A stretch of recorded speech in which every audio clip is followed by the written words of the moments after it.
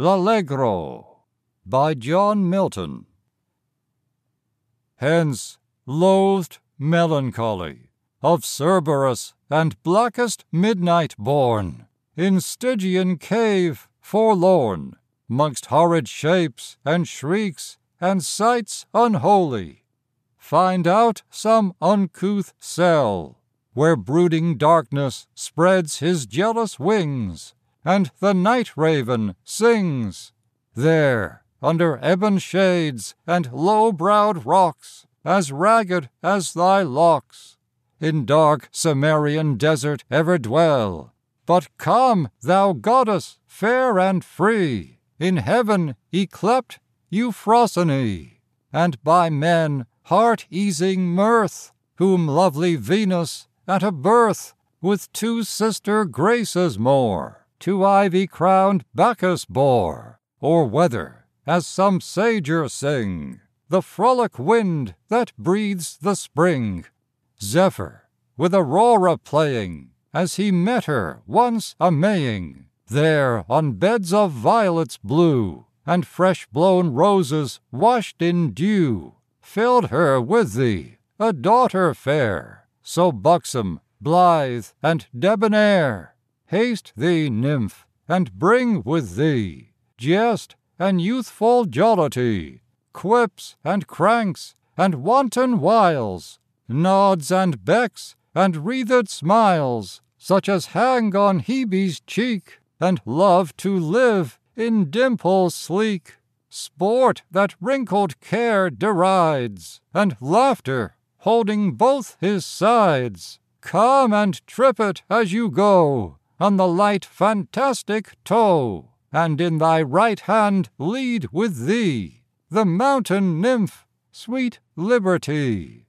And if I give thee honor due, Mirth, admit me of thy crew, to live with her, and live with thee, in unreproved pleasures free, to hear the lark begin his flight, and singing startle the dull night from his watchtower in the skies, till the dappled dawn doth rise, then to come, in spite of sorrow, and at my window bid good morrow, through the sweet briar, or the vine, or the twisted eglantine, while the cock with lively din scatters the rear of darkness thin, and to the stack or the barn door stoutly struts his dames before, oft listening how the hounds and horn cheerily rouse the slumbering morn,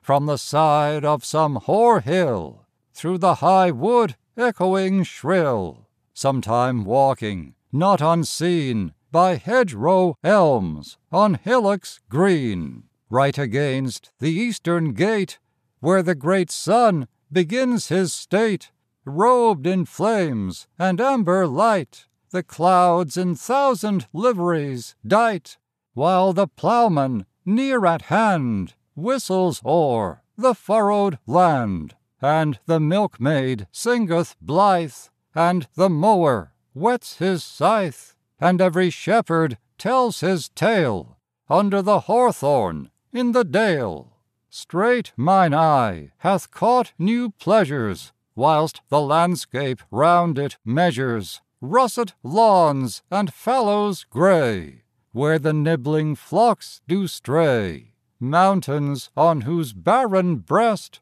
the labouring clouds do often rest, meadows trim with daisies pied, shallow brooks and rivers wide, towers and battlements it sees, bosomed high in tufted trees, where perhaps some beauty lies, the cynosure of neighbouring eyes. Hard by, a cottage chimney smokes from betwixt two aged oaks, where Corydon and Thyrsis met are at their savoury dinner set of herbs and other country messes, which the neat-handed Phyllis dresses, and then in haste her bower she leaves with Thestylus to bind the sheaves. or if the earlier season lead to the tanned haycock in the mead. Sometimes with secure delight the upland hamlets will invite, when the merry bells ring round and the jocund rebecks sound, to many a youth and many a maid dancing in the checkered shade, and young and old come forth to play on a sunshine holiday, till the livelong daylight fail.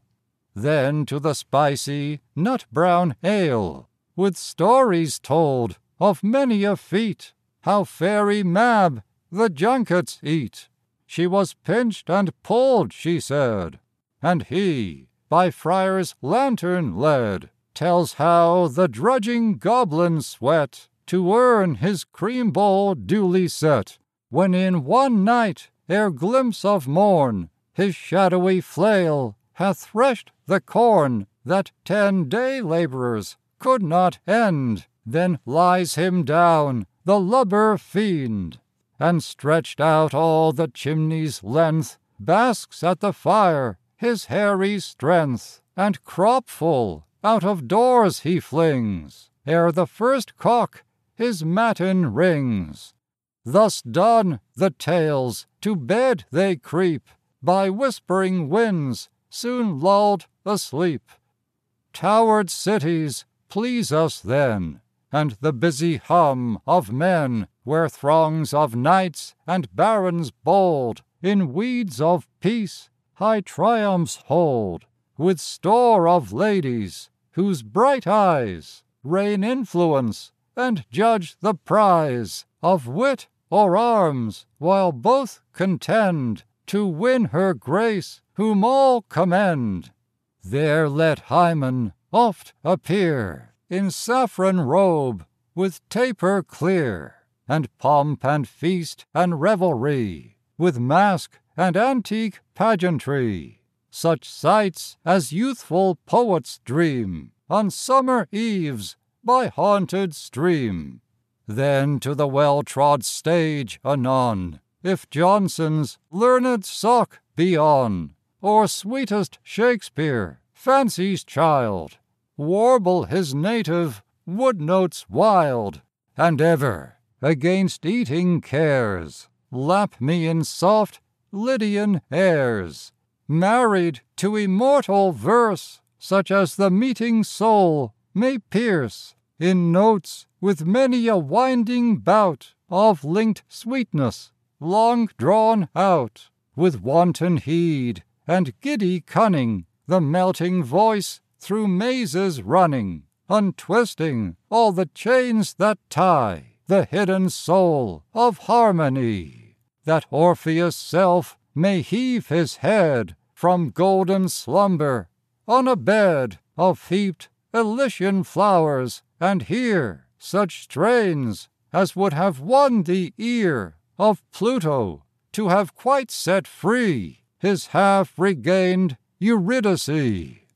These delights, if thou canst give, mirth, with thee I mean to live. Il Penseroso by John Milton. Hence vain deluding joys, the brood of folly without father bred, how little you bested or fill the fixed mind with all your toys, dwell in some idle brain, and fancies fond with gaudy shapes possess, as thick and numberless as the gay motes that people the sunbeams, or likest hovering dreams, the fickle pensioners of Morpheus' train. But hail, thou goddess, sage and holy, hail, divinest melancholy, whose saintly visage is too bright to hit the sense of human sight, and therefore to our weaker view o'erlaid with black staid wisdom's hue, black, but such as in esteem Prince Memnon's sister might beseem, or that starred Ethiop queen that strove to set her beauty's praise above the sea nymphs, and their powers offended. yet thou art higher far descended. The bright-haired Vesta, long of yore, to solitary Saturn bore his daughter she. In Saturn's reign such mixture was not held a stain. Oft in glimmering bowers and glades he met her, and in secret shades of woody Ida's inmost grove, while yet there was no fear of Jove. Come, pensive nun, devout and pure, sober, steadfast, and demure, all in a robe of darkest grain, flowing with majestic train, and sable stole of cypress lawn over thy decent shoulders drawn. Come, but keep thy wonted state, with even step and musing gait, and looks commercing with the skies, thy rapt soul sitting in thine eyes. There, held in holy passion still, forget thyself to marble, till, with a sad, leaden, downward cast, thou fix them on the earth as fast, and join with thee calm peace and quiet, spare fast, that oft with gods doth diet, and hears the Muses in a ring, round about Jove's altar sing, and add to these retired leisure, that in trim gardens takes his pleasure. But first and chiefest with thee bring him that yon soars on golden wing, guiding the fiery wheeled throne, the cherub Contemplation, and the mute Silence hissed along, less Philomel will deign a song in her sweetest, saddest plight, smoothing the rugged brow of night, while Cynthia checks her dragon yoke gently o'er the accustomed oak.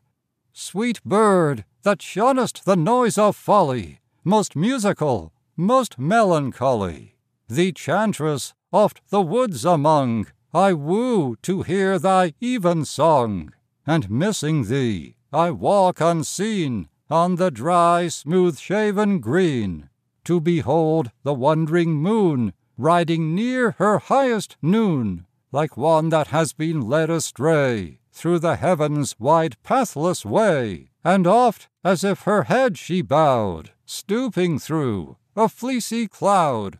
Oft on a plat of rising ground I hear the far-off curfew sound over some wide-watered shore, swinging slow with sullen roar. Or if the air will not permit, some still, removed place will fit, where glowing embers through the room teach light to counterfeit a gloom, far from all resort of mirth, save the cricket on the hearth, or the bellman's drowsy charm to bless the doors from nightly harm. Or let my lamp at midnight hour be seen in some high lonely tower, where I may oft outwatch the bear with thrice great Hermes, or unsphere the spirit of Plato, to unfold what worlds or what vast regions hold the immortal mind that hath forsook her mansion in this fleshly nook.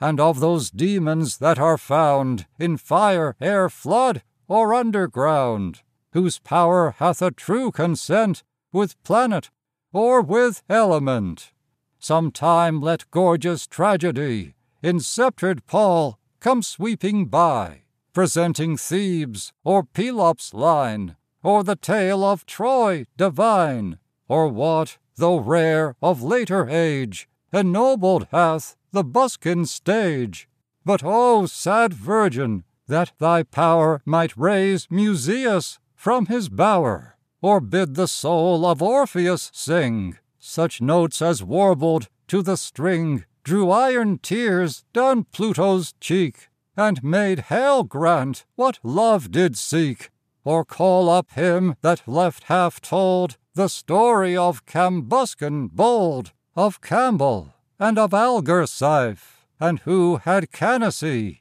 to wife, that owned the virtuous ring and glass, and of the wondrous horse of brass on which the Tartar king did ride. And if aught else great bards beside in sage and solemn tunes have sung of tourneys and of trophies hung, of forests and enchantments drear, where more is meant than meets the ear. Thus, Night, oft see me in thy pale career, till civil-suited Morn appear, not tricked and frounced as she was wont with the Attic boy to hunt, but kerchiefed in a comely cloud, while rocking winds are piping loud, or ushered with a shower still, when the gust hath blown his fill, ending on the rustling leaves with minute drops from off the eaves. And when the sun begins to fling his flaring beams, me, goddess,